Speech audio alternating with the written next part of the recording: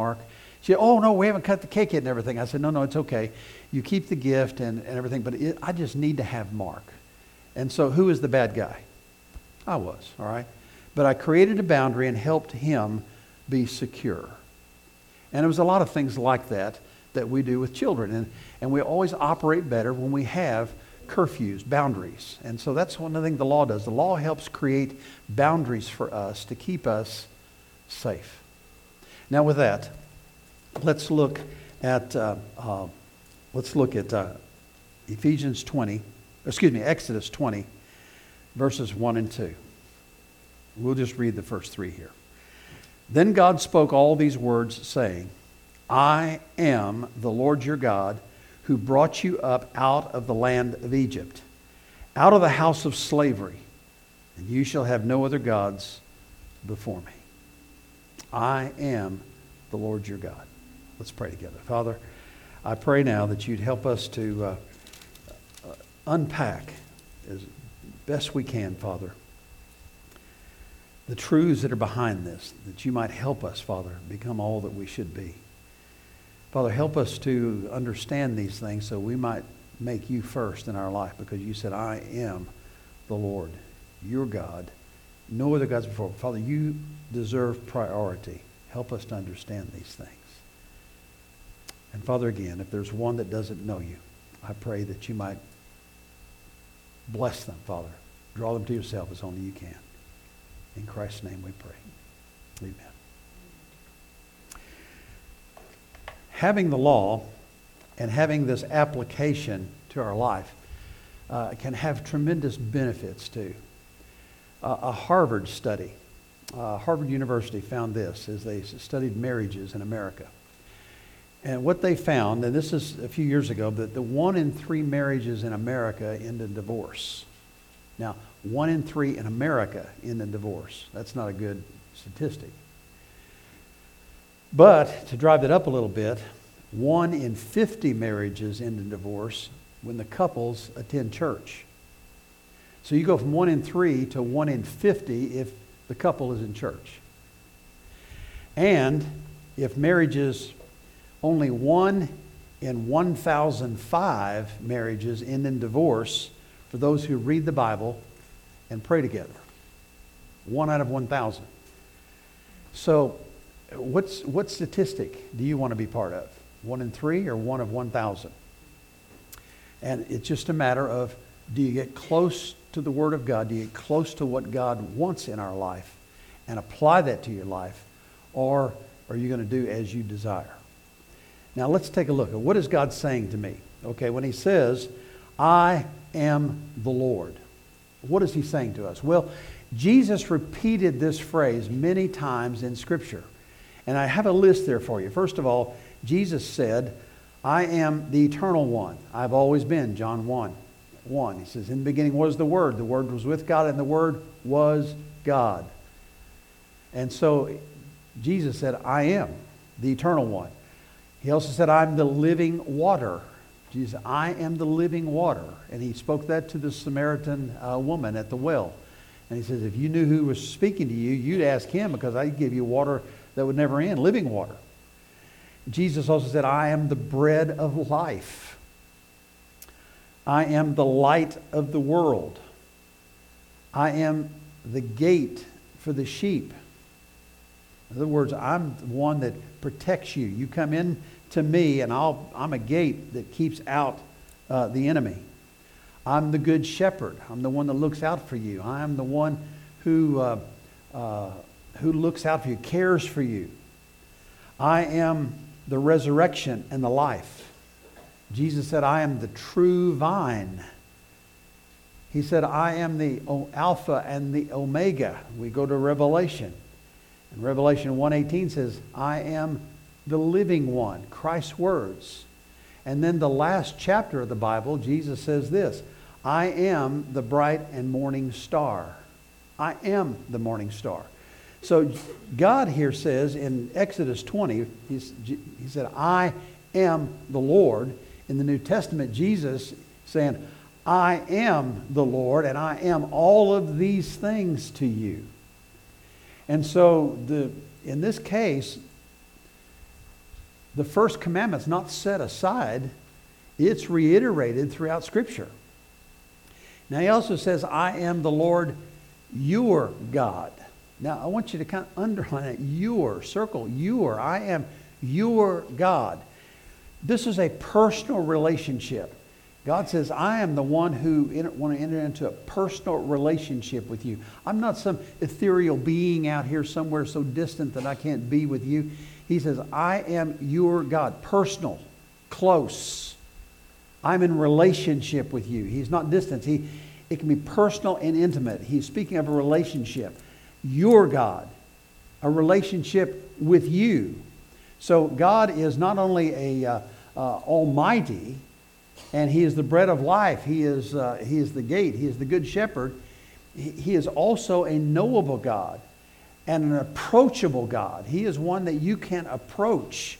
You don't have to go through an intermediary. You don't have to go through somewhere. It was when Jesus died on the cross, the last words He spoke is, it is finished. And when He said that, it is finished, the temple veil that separated the holy place from the Holy of Holies split right in half and was pushed back. That signified God has now pushed back the veil that separated man from God. And so now when He says, I am the Lord your God, meaning He is a personal God. He is an approachable God. You don't have to have anybody that takes you to the Holy of Holies. God has done that through Christ's death on the cross. And so He's approachable. You can come to Him. He is the God, your God. And you know, this God knows even the numbers of hairs on your head or the lack thereof. He knows everything about you. There's nothing about you that He doesn't know, because He is a personal God. I am the Lord your God. You're mine. I know you. I know every need you have. I know every thought you have. I know every struggle you have, because I am your God. Now, it goes on in Exodus 20 there. It's verse 1. It says, verse 2, I am the Lord your God who brought you up out of Egypt, out of slavery. Here it tells us that Israel came out of Egypt, and it was God who did it. Remember, when God brought them out of Egypt, He's just reminding them now, just a few years ago, or a few months ago, we crossed the Red Sea. And what happened before we left? Before you left, 10 plagues came. And then on the night of the Passover, I told you to go and ask the Egyptians of anything that you wanted, and you looted Egypt. You carried away more gold, more silver, more precious cloth, more precious possessions than you've ever seen in your life. You carried them away because I did that for you. I am the God who brought you out of slavery and set you free. And now there is no taskmaster over you. And folks, it is the same way today. If you come to the Lord Jesus Christ, if you come to the Father through Christ, who is the only way that you can come is through Christ, then He said, I'm the one who brought you up out of slavery. I'm the one who set you free. Notice Ephesians 2. I have printed right here for you. Follow along as I read it. It says, as for you, you were dead in your transgressions and sin. Now what that scripture says is, you and I were born, and at the moment we understood our sin and our relationship, you died and were dead, and it was your sin that made you spiritually dead. Now, when the Bible speaks of death, it doesn't mean when the body ceases to function. That's not death in Scripture. In Scripture, death means a separation from God. An eternal separation. There's life and there's death. Life is in heaven, death is in hell. And He says, you were dead in your transgression and sin. So you were once dead, headed right to an eternal hell. But I came to you and I set you free. Notice the rest of this verse. But because of His great love for us, God, who is rich in mercy, made us alive in Christ. So this personal God, I am the God who brought you up out of slavery. I am the God who brought you up out of spiritual death into spiritual life. He's a personal God. He's a delivering God. I am God. Therefore, thou shalt have no other gods before me. Now, the problem with other gods is, what is another god? Another god is anything that controls you. Anything that controls your life is another god. Now, the Israelites, when they went into Canaan, into the promised land, they came across 3 gods. The first one was Moloch, or Chemosh. Chemosh was the god of power. You can read about him in 2 Kings 3. And so the Canaanite people worshipped him for power. They just expected to see power. And they made human sacrifices to him. He was such a perverted god. But human sacrifice to Chemosh was a god of power. The second god they ran into was Moloch. Baal. I got my Mammon's name. Baal was the god of perversion. And even today, if you go into the land of Israel, you can see as in the archaeological digs, you find these altars and these shrines of worship set up for Baal, and they've got all kinds of terrible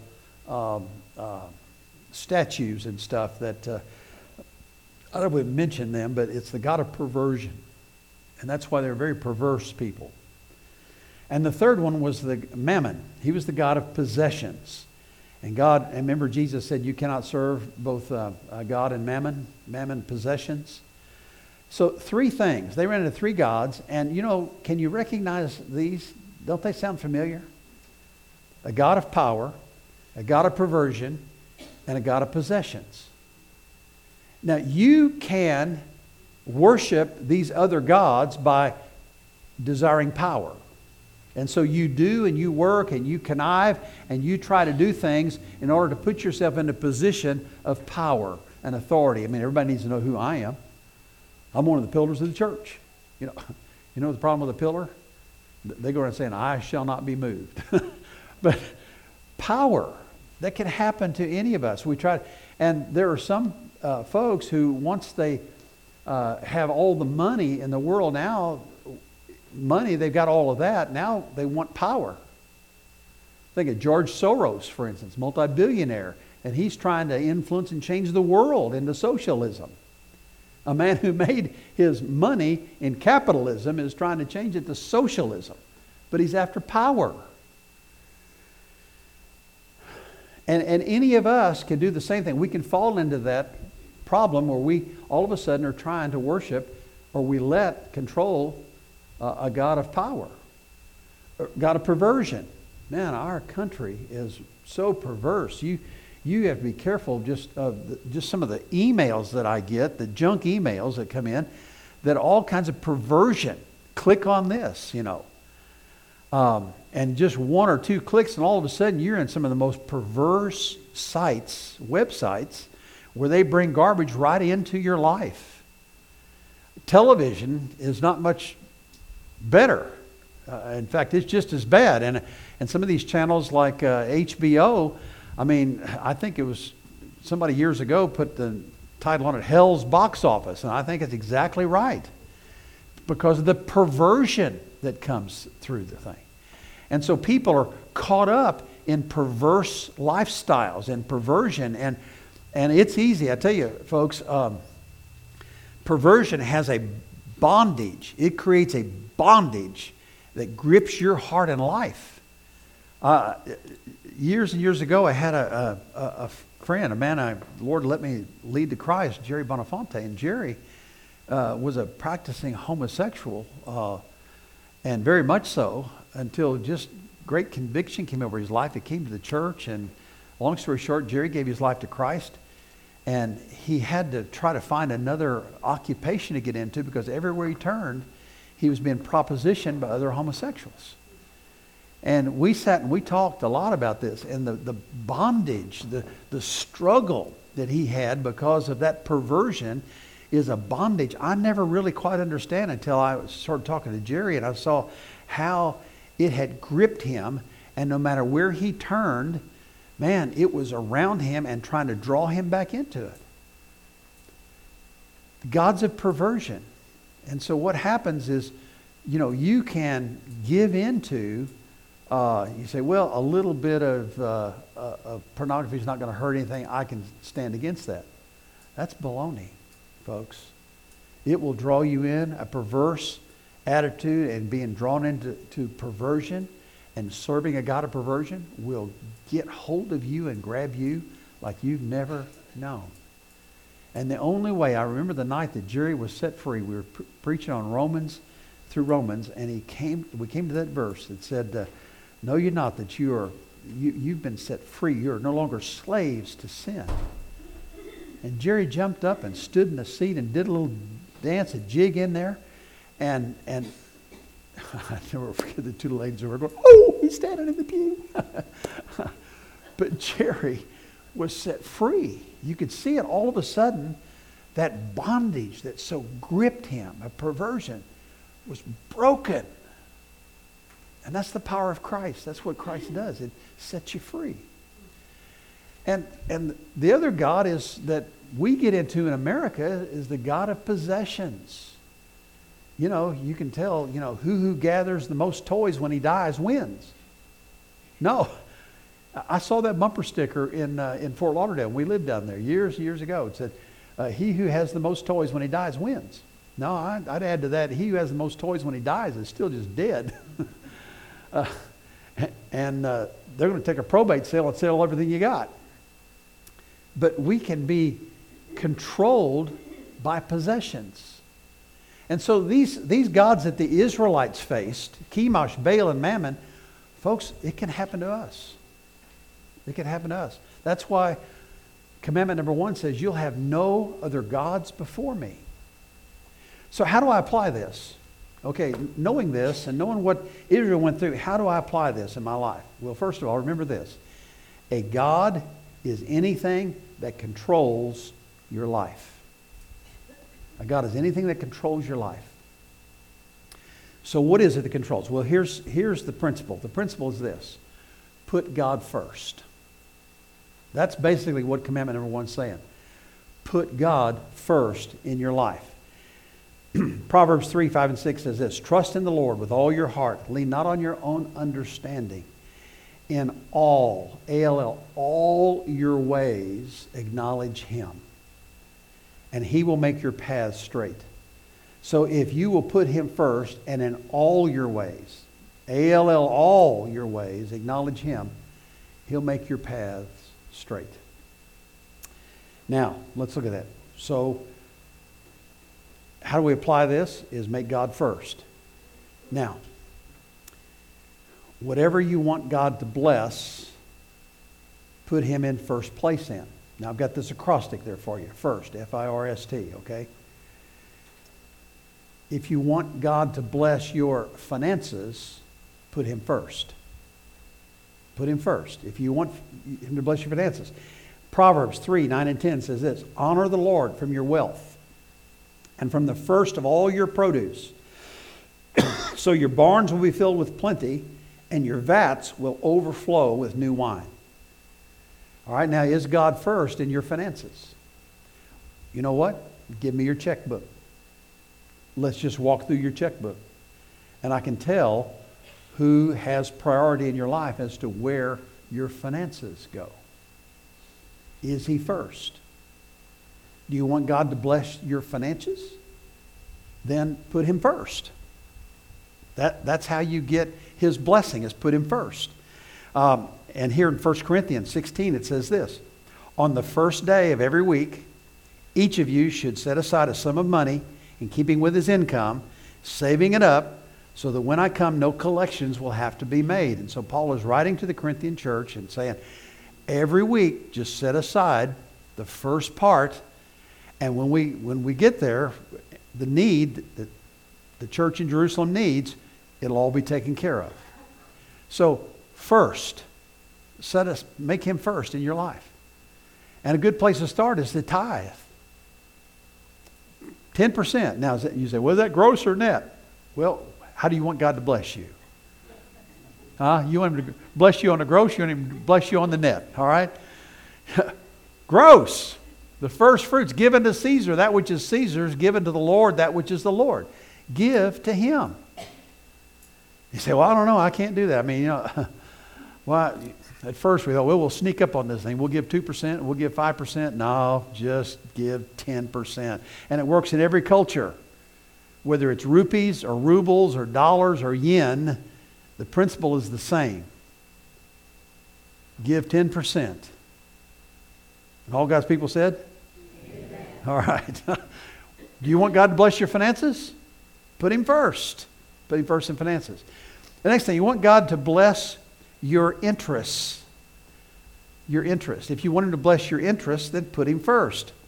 Remember, a God is anything that controls your life. You'll have no other gods before me. Now, interests. 91 times in the Pentateuch is the first 5 books of the Bible. 91 times in the first 5 books of the Bible, it says, put God first. You'll have no other gods before me. So, in your interests, okay, well, I love to make and fly model airplanes. All right? Well, put God first in that. You don't do it on Sunday. You worship on Sunday morning, okay? And, I love to, in my interests, I love to have this recreational activity. And so I golf. And so Sunday morning, I'm going to golf. Well, you want God to bless your life? Put Him first, which means first place is not second place in whatever interest. Now, you fill in the blank. Whatever your interests are, make Him first. You say, well, how do I do that? Okay. Well, whatever interests you are, whether it's golf or bowling or cars or shows or fishing or whatever, use that as a platform to honor Him. Share the gospel with the people around you. Love them, but make Him first. So finances, interests, how about relationships? Do you want God to bless the relationships of your life? Then put Him first. Ephesians 5:32. This is a profound mystery, but I'm talking about Christ and the church. And this is Ephesians 5. This is where God is speaking to us about marriage. Husbands, love your wives. Wives, submit to your husbands. Children, obey your parents in the Lord, for this is right. These relationships, do you want God to bless those relationships? Then put Him first. Now, sometimes this is difficult to do. My dad had a real difficulty with relationships. He struggled. I don't know why. Now he's never met a stranger, but as far as really having family relationships, he really struggled. So much so that my youngest brother said he would not even walk across the street to stomp on his grave. That's how much he despised my dad, his dad. And it made him bitter. But what about the relationship then back at your house? Now, one of the things, my dad did some things that I'm not real pleased with, and I spoke to him often about. But he was still my dad. In the scripture, in fact, the 5th commandment says, honor your father and mother. I honored him as my father because he was my father. And I believe because of that, because I put him first, and he even came to live with us for a couple of years. As my kids were growing up, I believe what's happened is it has really increased the relationship I have with my own sons. I remember a story. This is a Chinese, and I don't know how much truth is, but it's a good illustration. So let me just share the illustration with you. I'm not sure of its source. But it was of a Chinese man who one day, and it was China. This is back in the 30s, 20s or 30s. Life was very, very difficult, and they had to do everything they could to try to scrape together to get even food. And so everybody had to be productive, even the children, planting rice and working the rice fields and this sort of thing. And finally, one day, Dad takes grandfather, who now is infirm and in the home, and he can't do anything. And so Father puts grandfather in a wheelbarrow and gets a little bit of rice and a jug of water, and he starts approaching the house. And the son, who's about 12, says, Dad, where are you going? Well, I'm taking grandfather and I. We're going up to the mountain, up on the mountain. He says, can I go along? This father says, well, sure, if you want to. And so they're pushing along in the wheelbarrow up the mountainside. And he says, Dad, why are we going up the mountain with grandfather? Well, you know, son, things are difficult, and all of us, you, your sisters, me, your mom, we all have to work really hard just to make enough to make food for our home.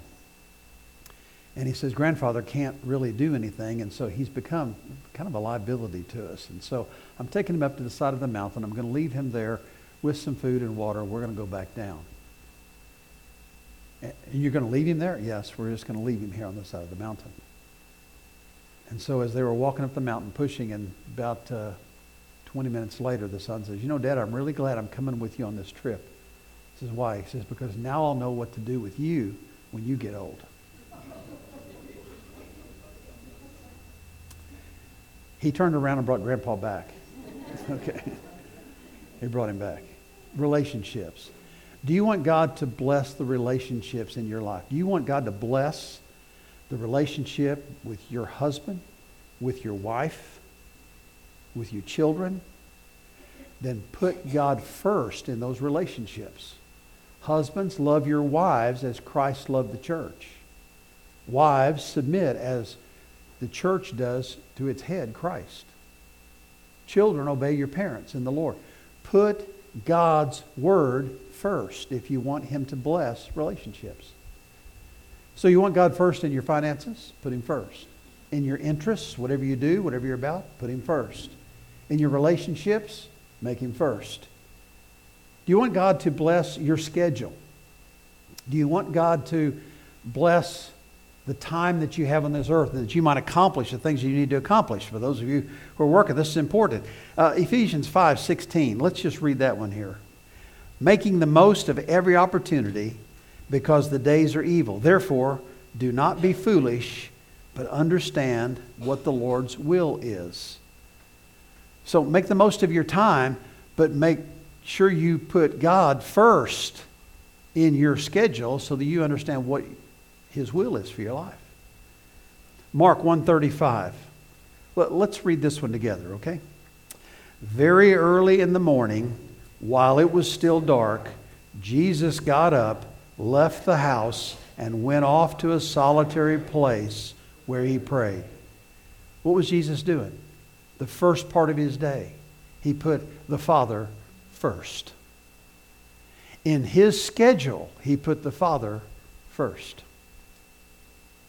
Martin Luther, the man who started the Reformation, a Catholic monk who finally came to understand that grace, that salvation is through grace by faith, and started the Reformation. He didn't mean to do that. It just kind of fell out of that. But he started in the mornings, he would pray for an hour. And then he said, I started praying for 2 hours, started praying for 3 hours. And one of his students asked him why he spent so much time in a prayer. And he says, you know, I started praying and I realized there was so many things on my list to do. He says, I had to spend more time with God before I could even begin to accomplish anything in my schedule. So you want God to bless your time on earth, want to bless your schedule? Put him first. Put him first. Do you want God to bless your troubles? Your troubles, the struggles you have. Do you want God to intervene? Do you want God to step into the struggles that you have in life, and you want him to bless that? Well, look at Psalms 50:15. It says this. Now, let's read this one together, okay? And call upon me in the day of trouble. I will deliver you, and you will honor me. You want God to step into your troubles and to bless you that? Put him first. Call upon him in the day of trouble. You know, when you get into trouble, when you get into struggles, when there's conflict, when it gets beyond your ability to handle it, pray. Bring your troubles to him.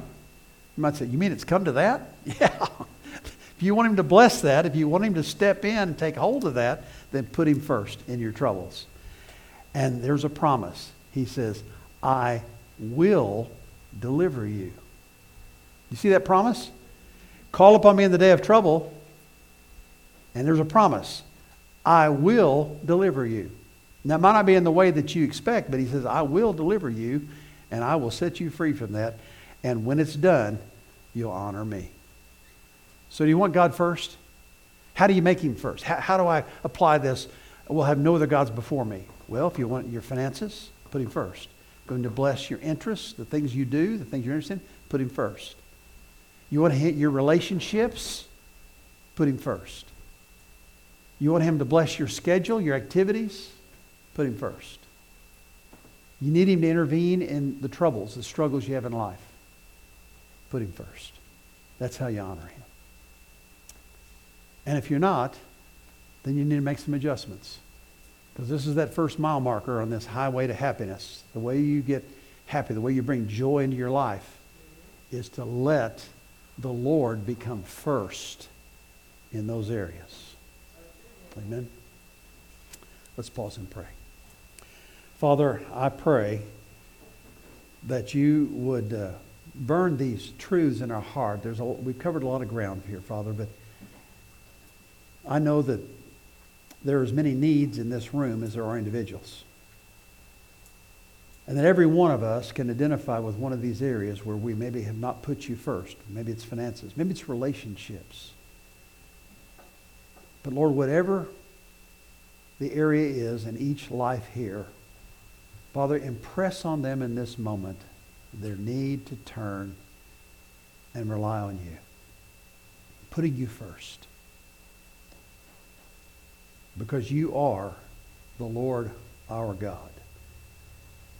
In fact, you said, I am the Lord your God, a very personal God.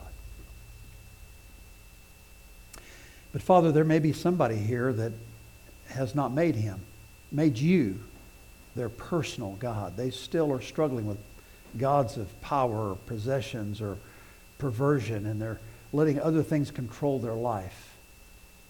Lord, as I extend an outward call to their heart and life, I pray that in this moment you might extend that inward call to their life and draw them to yourself as only you can. Now I'm going to pause in my prayer with every head bowed, every eye closed. No one looking around. Would you ask the Lord, Lord, I want to make you first in blank, fill in the blank of my life.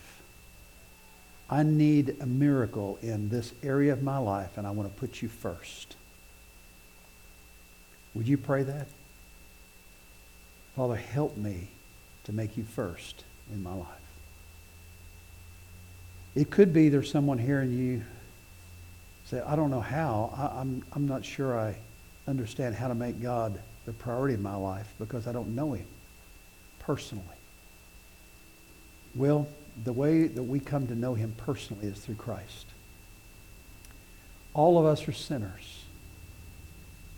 And if we violated this first commandment and not made God first, then that makes us a sinner. We've broken God's law. Actually, we're being broken on God's law. And Jesus came to pay the penalty for sin, because that's what it is. When we violate God's law, that's a sin. And Jesus came to die on a cross to pay the sin debt. So I want to ask you in this moment, if you've never understood that Christ, God himself who walked on this earth, loved you and gave himself for you, would you take a moment now and surrender your life to him? You say, Dave, how do I do that? Well, it's as simple as ABC. A, acknowledge who you are, a sinner. Isn't that simple? You know you're a sinner. I know I am. I know what I've done. I know what I am capable of. So just acknowledge that and say to him in prayer, just simply say, God, I acknowledge that I'm a sinner. I know that. Now, B, would you believe that Jesus, God the Father, and Jesus the Son both loved you enough that Jesus went to the cross and died for you? He did that. For God so loved the world, that's you, that he gave his only Son, Jesus, that whosoever would believe, that's all it takes is a belief. Believe in him. Believe in Christ. And you'll not perish but have everlasting life. So acknowledge who you are, a sinner. And believe that Jesus loved you enough to die for you. And then C, call on him. Right now. right where you're seated. Say, Lord Jesus, I open the doors of my heart to you, and I call on you to come into my life, forgive me of my sins, and set me free. Christ is a gentleman. He won't come where he's not invited. You have to invite him. Now, if you've done that, then simply say to him, thank you. Any way you want to, any way you desire to, just say thank you. And the reason you can say thank you, Jesus, for saving me and for delivering me is because God's word in Romans chapter 10 says, whosoever shall call on the name of the Lord Jesus shall be saved. You've been saved from the penalty of sin, and you've been set free. Just tell him thank you. Now, Father, I pray that miracle has happened in someone's life here today. Give them now the boldness to take their rightful place in the household of faith. In Christ's name we pray these things. Amen. Amen. I'm going to extend an invitation. We're going to receive our offering, and then we're going to be dismissed. But the invitation is very simple, and the invitation is this. I want to invite you to respond to whatever it is that God has said or spoken to you in your life. It's an invitation. We just invite you to respond. Nobody's going to compel you to do anything. Nobody's going to come grab you and say, I recognize you're a sinner. You need to come. No. This is an invitation. And I simply am a mouthpiece for the Lord Jesus at this moment and saying, I invite you to come to give your life to Christ. And if you've never done that before, I invite you to do that now. Now, let me explain why we do this. It's not to embarrass anybody. In fact, I wouldn't embarrass a soul. I'm not going to ask you to say anything. I'm not going to turn you around. But I want to invite you to respond this way. Why? Because in Matthew chapter 10, verses 32 and 33, Jesus Christ himself said this. If you confess me before men, I'll confess you before my Father in heaven. If you deny me before men, I will deny you before my Father in heaven. Now, most of the folks in this room have done that. They have openly, publicly walked this aisle, stood here, and declared by their presence, without saying a word, I'm going God's way today, and I want the world to know that he's mine. And so I invite you to do the same thing. And if you're here today and you've never openly, publicly confessed Christ as your Savior, then this is your opportunity to be obedient to Matthew chapter 10 and 32 and 33 of declaring Christ without saying a word. Your presence here says, I'm going God's way. What'll happen then? I'll pray with you. One of our people will get with you and put some material in your hands, answer any questions you might have. You can get up and walk away anytime you want to. But in just a few moments, we'd like to be a blessing to you and give you some things to help you in your next step with a Christian life. So that's the invitation. Could be that you're already a believer. You're looking for a church home. You've moved your magazine subscriptions, your family, your furniture, but you've not moved your church membership, and God is telling you, you need to be part of this fellowship. I want you to be the first ones down the aisle. You be the very first one to serve as an escort for someone else to encourage them. But we'll start then the process. We'll get you with one of our people. They'll get some information and start the process of folding you into the life of our church. So that's the invitation. Could be that you're out there and you say, I don't know what I need. I guess got a lot of questions still. You bring your questions. We'll sit with you quietly, privately, answer your questions. You can get up and leave anytime you want. Okay? That's the invitation. So we're going to stand together and sing, and it's going to take us 30 seconds maybe to sing through a verse of Scripture. And in that time, you come. This is the invitation time. Let's stand together right now. Would you come? If you're the one. Is there one? I hear the Savior say, I strength in him a song. Can pray. I my all in all. Jesus paid it all. All to him I owe. Sin has left a crimson stain. He washed it white as snow. Thank you. The invitation is always open.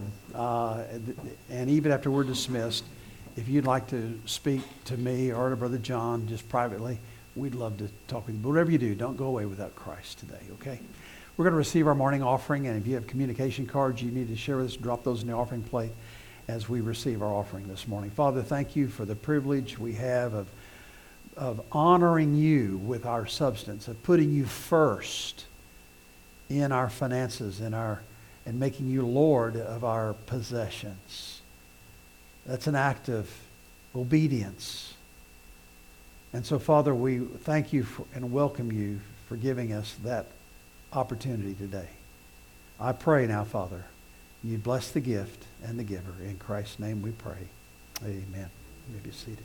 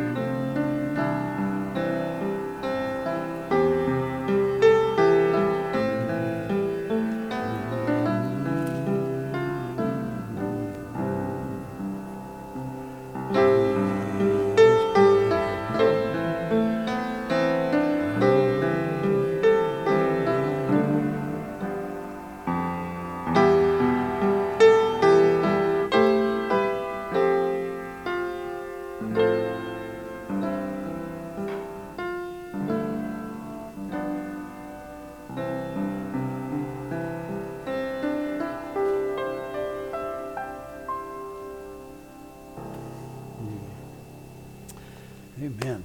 Thank you. Thank you.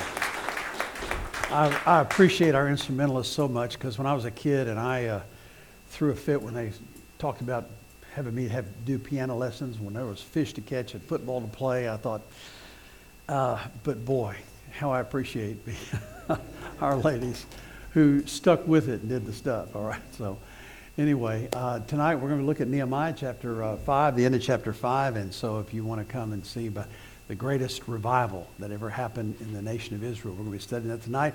Somebody you know needs to know the Lord, have them with you at your side when we come together, okay? And Friday night, remember, Friday night is our Valentine's meal. And so, again, don't invite the guy, invite the wife, and she'll be sure the guy gets there. Right, Daphne? Okay, so, all right.